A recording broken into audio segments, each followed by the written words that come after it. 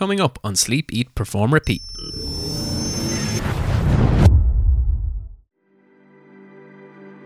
My biggest thing is within the human performance optimization methodology is how do we calibrate first, then how do we elevate, and then how do we sustain? I think a lot of people, they get a little bit confused by, okay, performance kind of sits over here in a bucket, and then my everyday life, including my health and well-being, is over here doing whatever it's supposed to be doing. And that, you're going to set yourself up for some failure, because without those perceived mutually exclusive bins collectively working together, you're in trouble. We know through a lot of literature that you're never going to get to a high level if you neglect your health and well-being, no matter what you do. Welcome back to Sleep, Eat, Perform, Repeat. It's your boy, Dr. Ford Dyke, coming at you with human performance optimization. What makes us human? That's the biggest question that we can ask. Here's my episode. Lock in, live and direct, FordDyke.com. Be human. Welcome to Sleep, Eat, Perform, Repeat with your hosts, David Clancy and Kieran Dunn. This is a podcast about high performance. What we are striving to achieve is to figure out what makes high-performing individuals tick, why they do what they do, and why they are successful. Enjoy a journey of stories, lessons, and learnings.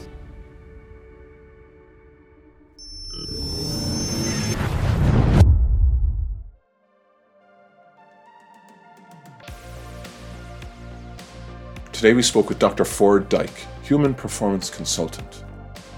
Dr. Dyke collaborates globally with high-level performers such as corporate executives, elite athletes, physicians, first responders, and military personnel.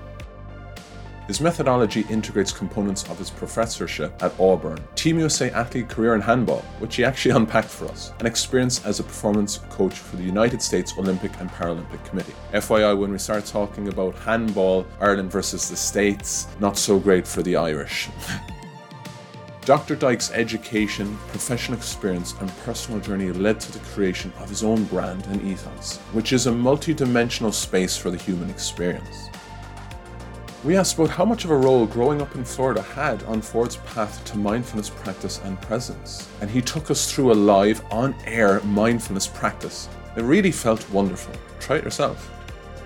He spoke about the research and the benefits behind exposure to the green and blue spaces for downtime and exercise. Also what a typical week looks like for him, balancing rest and recovery with work and training. As Dr. Dyke says, welcome to the human experience.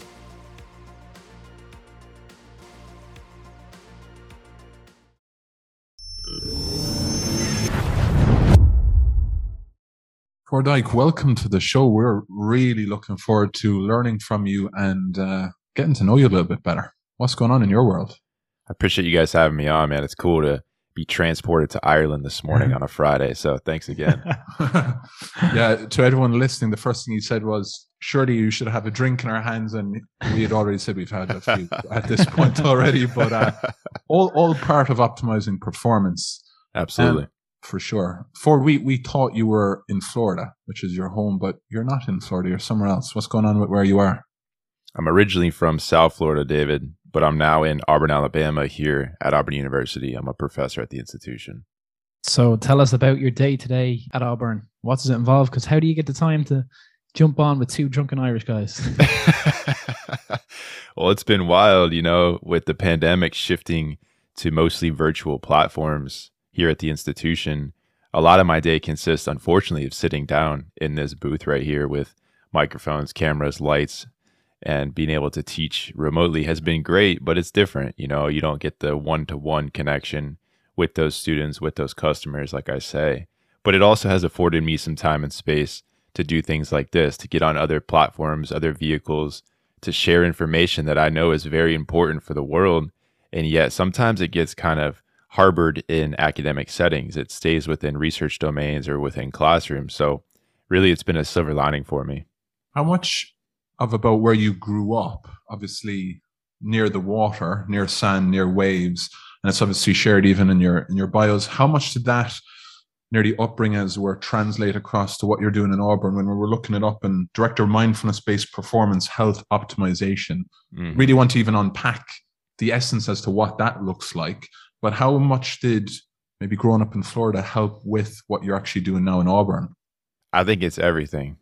Honestly, I think, without those roots and those formative years of being in those locations and those spaces and, affording the opportunity to just be present and not really have the vernacular for it or any of the science behind it. It was just my way of life. I was in an amazing place. I mean, blue water and sunshine, sand between my toes and my hair down my back. And it's a way of life, and that lifestyle kind of starts to shape the way in which you see the world. And so I think mindfulness has probably been a part of my life since day one, as far as I'm concerned. It's interesting. If you had to vote, is more likely, someone who grew up in Manhattan or someone who grew up in, let's say, Florida or California? Who do you think is more likely to be mindful? Maybe the one close to the sea. There's something about that water, that salinity and those ions that just kind of change the way in which you operate. I mean, we're electromagnetic creatures and we have salinity in our veins already. So I always say when I walk into the water, I kind of feel like I'm back home. How powerful a tonic is it for people from a well-being perspective to get to the water? Because we're in an island here, so we're always pretty close. Mm-hmm. But even 30, 40 minutes away can seem like it's a bit far. But why should we nearly make the effort if it's not on our doorstep? How can it be so good for us? It's interesting because there's a lot of research now that's coming out within the green exercise domain, and that's some of the work that I've done throughout my PhD program. And green exercise is basically just movement in the presence of nature. So it could be in a park or along a stream, river, lake, walk on the beach, etc. Being in the presence of nature, being in the mountains, being in hiking trails, things like that, as opposed to urban environments like Atlanta or LA or even London, right? Like these big cities that have a lot of noise, a lot of extra stimuli that's changing the way in which your brain is firing and operating, and it conduces stress within the system. And that low-grade chronic stress can be a little bit debilitating to people and detrimental to their performance downstream. So obviously I'm a proponent of blue space being from where I'm from, but there's a lot of people I know that are from the mountains and they get the same feeling out of being in those trails. So maybe it's a mindset, but also it's an environmental aspect as well. And I always talk about mindset, but also the environmental setting. So the set and the setting, really those two things together are what makes it life, what makes it our performance. That's after sparking a question in my head. It's for you, David, and for Ford. If we're thinking about flow science, it's often done, we see it more in extreme sports because of the high challenge and the high risk that goes along with it. Is it mentioned firstly is the question? And if it's not, is it being missed about being in them environments? So you're on a BMX up a mountain, you're surfing, you're doing all these crazy things in crazy environments that are pure nature. Is there something there to be looked into, or has it already been? I think those extreme sports, kind of to your point, they're already so extreme that the user knows there's danger involved. Whereas your traditional sport, like let's take basketball or even soccer, football, of course there's danger. There's always danger within sport. Humans are moving at high speeds and there's sometimes impact, but it's different than extreme sport. Extreme sport is typically the one rider and the mechanism. So if it's a skateboard, a BMX bike, snowboard, surfboard, skydiving, whatever it may be, there's a level of danger. And with that, I think the human brain goes to survival mode and realizes I have to protect the system. So it changes the way in which it operates, and it automatically puts that individual into a higher flow state, as opposed to playing a basketball game. You kind of have to force yourself and try all these different techniques to get yourself into flow state. Whereas with extreme sport, it kind of happens naturally. The novelty and touching on sport, and obviously the two of us were looking up your bio, Ford, and then you gave us some background about what happened a couple of years ago when your team came over here and played the Irish team, which we can leave that out. But you played handball for the US for, you said, 7 years. That's correct. What was that like? And kind of tell us a little bit about that sport for those of you listening who maybe don't know a whole lot about handball. Well, for starters, David, handball is basically soccer with your hand, or water polo on land. I mean, it's kind of as simple as that. Think about a water polo game and people are on a court. You've got almost like soccer nets on either end, 7-on-7 with goalies, and you're running up and down the court, passing, catching, running, throwing, cutting. It's everything that an American athlete does kind of rolled into one sport. So it was a pretty easy transition for me, but also leaning back on that extreme sport example that you guys brought up, that's where it all started for me, was extreme sports. So I come into handball and I'm kind of like, well, damn, I know how to use my body in space 360 degrees. So this could be fun. But I grew up playing basketball traditionally. So I had to learn how to throw at high velocity. Everything is in the front of you when you play basketball, but handball, you open up more like bow and arrow. So my whole mechanical structure had to change, and that took some time. And, I started learning when I was 22 years old or so. And, it's difficult. You start playing a sport right out the gate at 22 when that prefrontal cortex is already kind of closing down, versus we're playing countries that these athletes have started when they were 2, 3, 4, 5 years old. So our learning curve is a lot different. But all in all, it was an incredible experience. I was telling you guys in the pre-call, the pandemic afforded me that time and space to really sit back and reflect on how incredible that experience was, but also allowed me to question, what is it that I really want to do moving forward? And do I need to continue putting these miles on my body and my mind and my heart? Just kind of got to a point where it's like, I'm ready to put the jersey on the wall and put those shoes in the closet. And it feels incredible. Not a lot of athletes go through successful transition, but I'm really thankful for that process. Where is the mind and body heart really going now? It's trying to stay in the present moment as much as possible. But my vision and my intentions are human performance optimization. How can I provide all of this information that I've learned over 10, 12, 15 years of education through being a student, but also a professor? How can I take 7 years of international athletics? How can I take all of those formative years of growing up where I grew up, package it into something that is deliverable, but not diluted? That's the challenge. You want to make it digestible, but you don't want to water it down for people. You want to have a connection. And that's when I started coming up with Be Human. Because to me, you meet people where you are. We're all human. We're all exactly the same. Doesn't matter where we're from. Doesn't matter how tall or short we are. Doesn't matter the color of our skin, eyes, hair. None of that shit matters. What matters is we're all human and we're all on the same planet. So if we can recognize that and put those borders down, maybe we can elevate ourselves and leave this place a little bit better than when we found it. Mitochondria don't care. We're all human, yeah. That's right, man. Exactly. Love it. So what's the big topics that you have that you're covering now, even at Auburn, and what you're doing personally yourself with ForwardDike.com and HBO? My biggest thing is within the human performance optimization methodology is how do we calibrate first, then how do we elevate, and then how do we sustain human performance? I think a lot of people, they get a little bit confused by, okay, performance kind of sits over here in a bucket, and then my everyday life, including my health and well-being, just kind of is over here doing whatever it's supposed to be doing. And that, you're going to set yourself up for some failure, because without those perceived mutually exclusive bins collectively, independently, and synergistically working together, you're in trouble. We know through a lot of literature that you're never going to get to a high level if you neglect your health and well-being, no matter what you do. I always tell people, as a human, you're a performer. It doesn't matter what you do. I don't care if you're an athlete or a corporate executive or an airline pilot or military personnel or a podcast host or a babysitter or a janitor or a bus driver. It doesn't matter. We perform every day, 24/7, 365. It's a lifestyle. So if we can start to lean into that with practices to elevate this process, then maybe, just maybe, the next generation and the next generation will understand how this thing can continue to move forward from a sustainable side. Where's the starting process for this? So say you're looking at podcast hosts. That was a reference to us.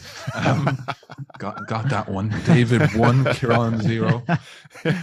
Talk to us about where it starts. Kind of, you're talking about that methodology. We're not maybe quite elevated and sustaining that level yet, but in terms of just getting a sense as to how we're going, what do you look at as a starting point? I always try to meet my clients where they are, regardless if it's a one-on-one or a team setting or a speaking engagement when I don't really have the intimacy of the audience, but I still have to, get a good tempo of the room so I can leave them with something that they feel. People are going to forget what you said, but they're never going to forget the way that you made them feel. And that's my whole premise as a professor. My students, as I go through those slides, are they really going to remember what's on the slides? Maybe they'll study it, they'll get tested on it, and then it's in one ear, out the other. But at the end of the semester, they're all saying the same thing. I enjoyed Dr. D's class because he cared about us. He allowed us to think, and he allowed us to challenge dogma. He allowed us to meet us where we are. So I've taken that and I apply that to my clients. So where is my client? Where are they coming from?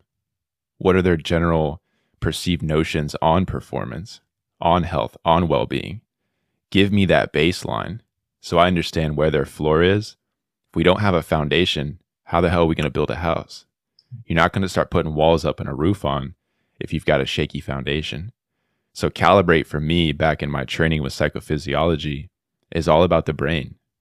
That organ, especially the frontal lobe, is what separates us from our mammalian counterparts. Without the frontal lobe, we're not really human. So that's where I start. I try to determine where is this individual within the way in which they see the world, they process information, how do they go about their day-to-day, where are their thoughts throughout the day, where are their thoughts before they go to sleep, what do they think about when they wake up? All of these things, thoughts, are really what drive behavior. So if we're not aware of our own thinking, how are we ever going to be able to change our behavior? This is brilliant because a lot of the world is focusing on performance for their employment. So they're focused on getting over the line of the next deadline. They're focused on the next project that's coming around the corner, and they neglect the health and well-being side. So what is the reason that we're doing that? Why is the world focused on that? And what can we do as maybe educators, people who are speaking about it? What can we do to help them? I think everyone's focused on the bottom line. People are in companies, especially from the top down, from leadership, C-suite, etc. They're focused on their bottom line, and rightfully so. That's what allows the company to continue. But I think sometimes the top of the hill forgets about the structure of the middle and the bottom of the hill and how that feeds the top and vice versa. And instead of focusing on the individual, they try to focus on the collective team. But you guys are in sport. You know what happens when we just focus on, okay, let's just look at the team and not pay attention to individuals. It's a losing season. Forget the bottom line. It's a losing season. And you can translate those same methodologies and perspectives into corporate, because those corporations are basically teams that are made up of individuals with coaching staff and support staff, etc. So why don't we take what we know about athletics and apply it to corporations and see what happens? The mindfulness piece is something that we've spoken about this a good bit on the show, but I suppose we're still trying to find the answers that are really resonating with a lot of people that listen to this. And for those in sporting world or in the business and the corporate world, why are we still missing it? Why are we still not getting it? That being mindful, being present, being here, being now is ultimately so important to optimize our performance. And what is it maybe that you do in your world, be that teaching or yourself personally, that does help you stay grounded and immersed so that you are giving your best self at that point in time? It's one word answer: practice. I think we can talk about this all day long. I think we can give data, we can show literature, we can show figures, we can show brain scans, we can look at EEG data. We have a plethora of information, but people are not necessarily willing to take it to the next step. And that's what I mean by practice. Not a lot of people will take what we're saying and apply it to their daily life. And that's where you see the limitation occur. Because information is just information. Until you actually apply it, it'll never become a part of your own personal practice, and you'll never see the benefits of this practice. So I say all that to challenge you guys right now. While we're live, let's go ahead and do a short practice. Throw yourself on mute and I'll guide you guys as well as your listeners through a little session, about 60 seconds or so. All right. Sound good? Yep. Yeah, let's do it. Right, we're muted. So just take a minute to push back from your table, get nice and comfortable. See if your feet are flat on the floor, knees are over your ankles, shoulders are down above your hips, sitting in a nice tall posture, but relaxed as well. You don't want to be sitting too tight to where you can't get relaxed and comfortable. You can allow your gaze to fall softly on the floor in front of you, or you can close your eyes, whichever is more comfortable and natural for you. And as you begin to settle in, just start to take notice of your environment that you're occupying. Maybe you're in your house right now, or you're driving along in your car. You could be in your office listening to our episode.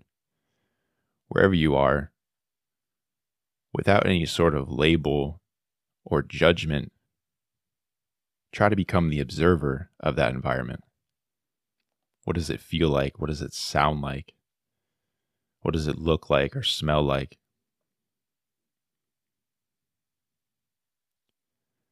And as you begin to settle into your space, start to draw your awareness down into your own personal space, especially that of your body. And taking note of how your body feels physically, where your mind is cognitively, and where your heart is emotionally.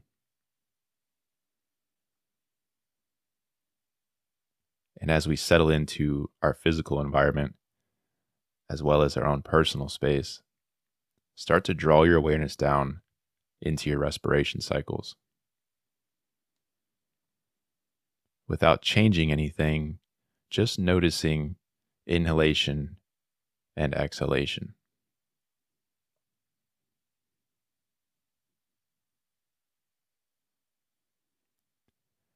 And let's take one slow inhale through the nose, expanding the diaphragm, filling up the lungs, and slowly exhaling through the mouth, releasing any tension in the body, any distractions in the mind, any discomfort in the heart. And notice how easily that next inhale comes.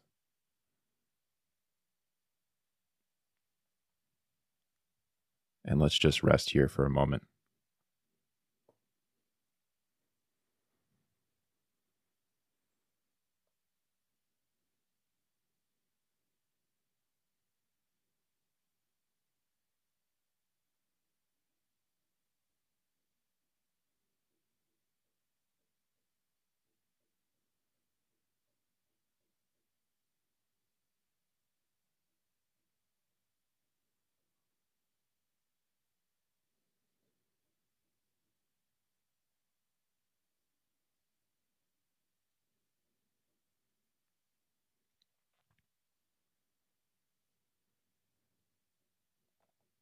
Slowly bring your attention back to your body and releasing it back into your environment.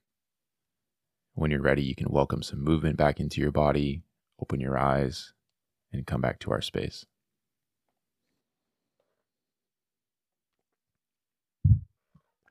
Thank you. We were actually saying before we jumped on that. So You're welcome. Thanks for I'll taking charge us you through guys later for that one. Hopefully no one steered off the road driving there. Yeah, right. Hopefully their eyes were open. With that, we've had a busy day. We've been quite at it today. We've been in the office all day. Mm-hmm. And what was that? 2 minutes, minute and a half free. Something like that. Didn't need anything. Maybe a soothing voice from Florida helped. Hey, But appreciate it. No, but we often do say that, and just everyone listening, yeah, it's not the first time we've heard it, but it's the first time we've been part of that experience too, Ford, and fair play to doing it. But it doesn't need a lot of time, and Right. the difference it makes, it gave us for sure a bit of separation because we have had a busy day. Mm-hmm. That was cool. Biggest thing with that, it's a short period of time, But the way our brains are structured and the way they fire neuronally is all we need is about 60 seconds of quiet space. When our eyes are closed and we're focusing on our respiration, our brains and our hearts get into coherency. And once that coherency takes place, we allow that stress, that pressure, that sense of go, go, go to kind of melt away. And it brings us back to the present moment. I talked about pay attention to your vessel, right? Because our environment is one thing, but our vessel is another thing. We always have our bodies with us. We can't separate that. And we always have our minds with us. But our minds, they're kind of funny. They think a lot about the future and they reminisce a lot about the past. Rarely do they actually process information within the moment. But we can train our brains and we can educate ourselves and condition ourselves to be more in the moment, to be better performers when pressure situations are on. That's the value of the practice. It resonates and echoes. Our recent guest works with World Rugby. He's in Chile at the moment, Craig White. And he mentioned when we asked him what's success, he said when his body is telling him, because his body is always in the present. So That's when right. his body's, and it was made more profound probably there by doing that. Understand now, yeah. Like I was thinking about how am I getting home? What's on the agenda for this evening? What do I have to do coming into this? And even though I tried to quiet that noise, it was probably still there. Probably wasn't fully here as much as I wanted to be. Probably am much more now. And in that practice, I wasn't even guiding you guys through come back to the breath, come back to the anchor. I was just allowing that space for you to start to notice, like you said, there's a lot of busy talk upstairs. But that's the point about calibration. I don't meet people and say, okay, let's have a 25-minute meditation session where you just sit there quietly. People can't do it. It's too far of a gap, especially in the States, when things are moving at hyperspeed. We can't sit for 5 minutes, let alone for 15. I don't even think we can sit for 2.5 or 3 minutes, which is why I call it 60 seconds of space. Let's just sit for 1 minute. 1 minute, one revolution of the clock. Come on. If we can't do that, we're in trouble. The next question springs off that, and it springs off your one word answer, practice. That's something we should be doing, where we recognize that, we know it, we don't always follow through, and we don't even complete 60 seconds on some days when we probably need it more than most. We're speaking for ourselves, but there's a lot of people probably listening who can resonate with that and understand that. Why don't we go for that practice? Why do we have a resistance, or why does it just fall off? I think humans like to take the easy road. I think that's the way we're conditioned, and that's the way we've been domesticated. Once in a wild time, we used to be out in nature, and then we evolved, with air quotes. We started putting walls up. We started putting roofs over our head, lights, climate-controlled environments. We started having more control of our settings. And I think when we start having more control of our settings, we start losing control of our set. I think our ancestors are some of the most mindful individuals on the planet because they had to be. They had to be in the moment because at any point in time, there could have been a threat showing up that they had to deal with, fight or flight. Now, how many threats are showing up? I mean, really, you're getting an email from a boss or your teammates telling you to get the hell out of the office. Like, come on, how many real threats? Someone's cutting you off on the roadway? I mean, seriously? So we've lost that control. Also, I think that exercise that tool showed too was for the simplicity can win, right? That some of us are on our phones and go, we need to open up the app that takes us through a 12.5-minute, performance breathwork session, when in essence, like you said, that little gap, 60 seconds, when of course you giving us some direction helped, but even just finding that little bit of solitude just to listen to our inner chatter and understand what's going on and just calibrate ourselves, that in itself is so powerful and was so short. But here's what's really interesting about that. My team here at Auburn University, the wheelchair basketball team, they had a summer journal assignment where they had 2 months, so 60 days of 60 seconds of space. Okay, so their assignment was for 60 days straight, every day, sit, stand, or lay down, whichever position you want to be in, for 60 seconds. No guidance, no real structure, just Any time of the day, any location, any position, 60 seconds. I've been debriefing with my athletes this week. Out of the 12, I've gone through about 6 or 7, so I'm halfway over. The majority of those 6 or 7, if not all of them, when I asked the question, what were some of the obstacles? What were some of the barriers? Did you miss any of the days? Oh, yeah, Dr. D, I mean, I was traveling, or, I had family in town, or it was the weekend, or, my discipline was a little bit low. All these excuses start to come up. And I say, look, I'm not here to judge you. You're not going to get a bad score because you didn't get all 60 days. You're just proof of concept to show yourself that it may be too much of a challenge for you to start incorporating human performance optimization if we can't build a foundation of just sitting quietly for 60 seconds. That's 2 shot clocks in our sport. Yeah, that's 0.069% of your day. Right. I was like, what's he doing there? So 1 minute. I mean, we got 1,440 minutes in our day. You're telling me you can't take one of those and do nothing? Seriously? What are the other things you do for? Because you obviously have a very good understanding level of experience behind you, having lived in different places and now obviously teaching, educating online and also people there on the ground. What other things do you do in your day to help give yourself, I suppose, the best baseline, best level of foundation, but also that ability then to be able to sustain it for the long term? Yeah, that's a great question. I was thinking about you guys last night because I knew I had the early episode. It was my 8 a.m. And to answer your question, I take my morning routines very seriously. My alarm goes off at about 6:30, 6:45. From there, I start easing myself into the day. I start with a walk, just no phone, no headphones, just myself, a walk around the neighborhood to start to see where my mind is. Where's my body? Where am I in space? How am I feeling after my night of rest? And then from there, I come back and I do a little stretch routine. I get my smoothie in, I take my shower, and then I ease my way into, okay, what is my workday looking like? What's on the agenda? What's on the docket? All the while just maintaining that present moment awareness, just staying within flow, not worry too much about what's happening at 4 p.m., focusing on what's happening now. Throughout the day, making sure that I'm getting some movement in, walking outside, take a networking call, step out back, watch some of the golfers, which is pretty nice living on the golf course. Go out front, pet the dog, get some water, take some short stretch breaks. Then I get my movement sessions in. So Monday, Wednesday, Friday, I go get my resistance training in along with sauna. That's super important to me. Walk back mid-afternoon. Then I get my meditation in for about 10, 15, 20 minutes.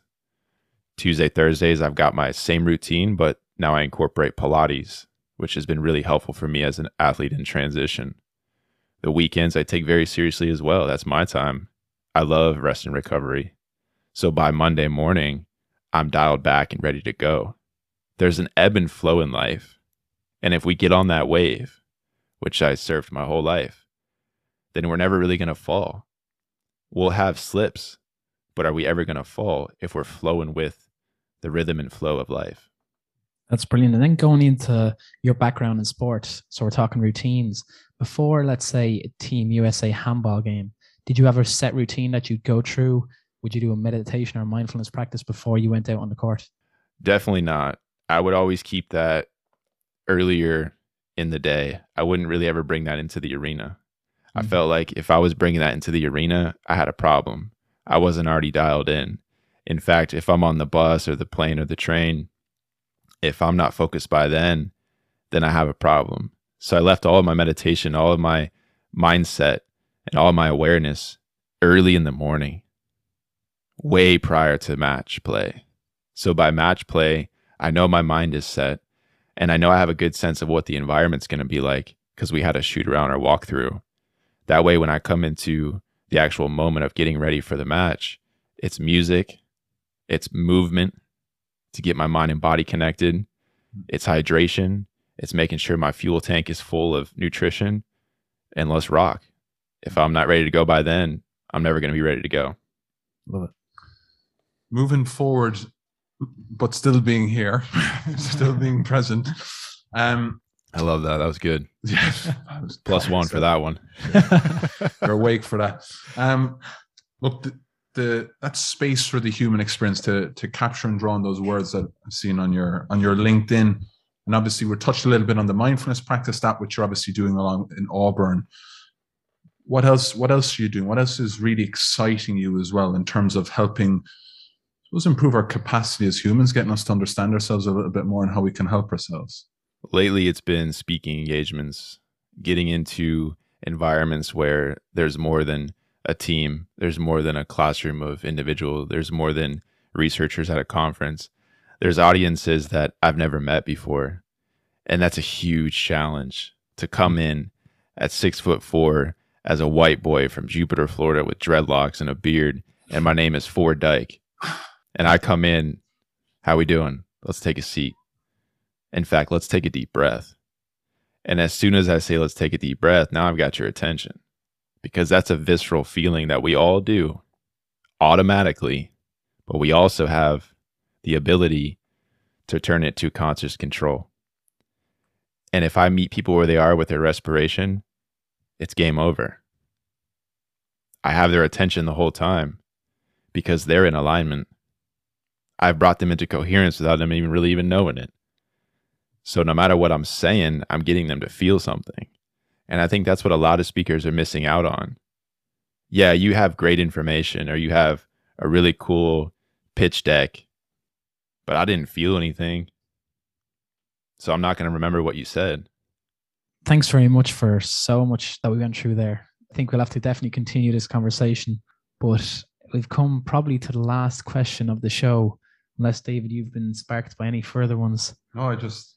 deep breath and coherence as well. That's again just echoing through. We do sessions all the time, keynotes, workshops all the time, and oftentimes we're talking about how to get everyone on board, get everyone centered and in the room and engage and be here now to take what we're trying to give them, that little bit of value in. So what happens? We walk in, we say who we are, we start talking, we start interacting a bit, try to get them on board. But that piece you said again of just getting that sort of gut sensation as to, okay, let's get together here now. We're going to have a little dialogue together. Just love that. Yeah. So we're all in the room. Yeah. And that you guys can steal it as long as you give me a kickback on every one of your workshops. We'll give you a mention on LinkedIn, though. We'll give you a mention on LinkedIn for sure. For us. Appreciate it. Brilliant. So you may have heard it, but the signature question of the show, which we've asked over 180 people now. What does high performance mean to you, Dr. D? Oh man, high performance. It's interesting because of the caveat high. Like, to me, why does it have to be high? Why can't it be just performance? And why can't we take high out or low or moderate or mediocre or optimal or whatever and put human in front of it? Let's focus on human performance. Let's open our apertures a little bit, see what's going on the horizon. So when we focus back on what's going on in front of us, we understand thyself. Because if we understand ourselves, we'll understand others. And if we understand others, we'll understand the whole picture. Like I said earlier, we're all in this together. So if we're not putting the work in that we need as individuals, as a group, as a species, we're never going to level up. And if the last 2.5 years have taught us anything, we're all connected. Dyke, thank you very much for giving us time in your morning, end of the week, and for really, really making us feel a part of that today. That was pretty special for us. Really felt immersed in that. So thanks again for that, and wishing you the very best with all you're doing. Some amazing work, and have a great weekend. It was great to talk to you today.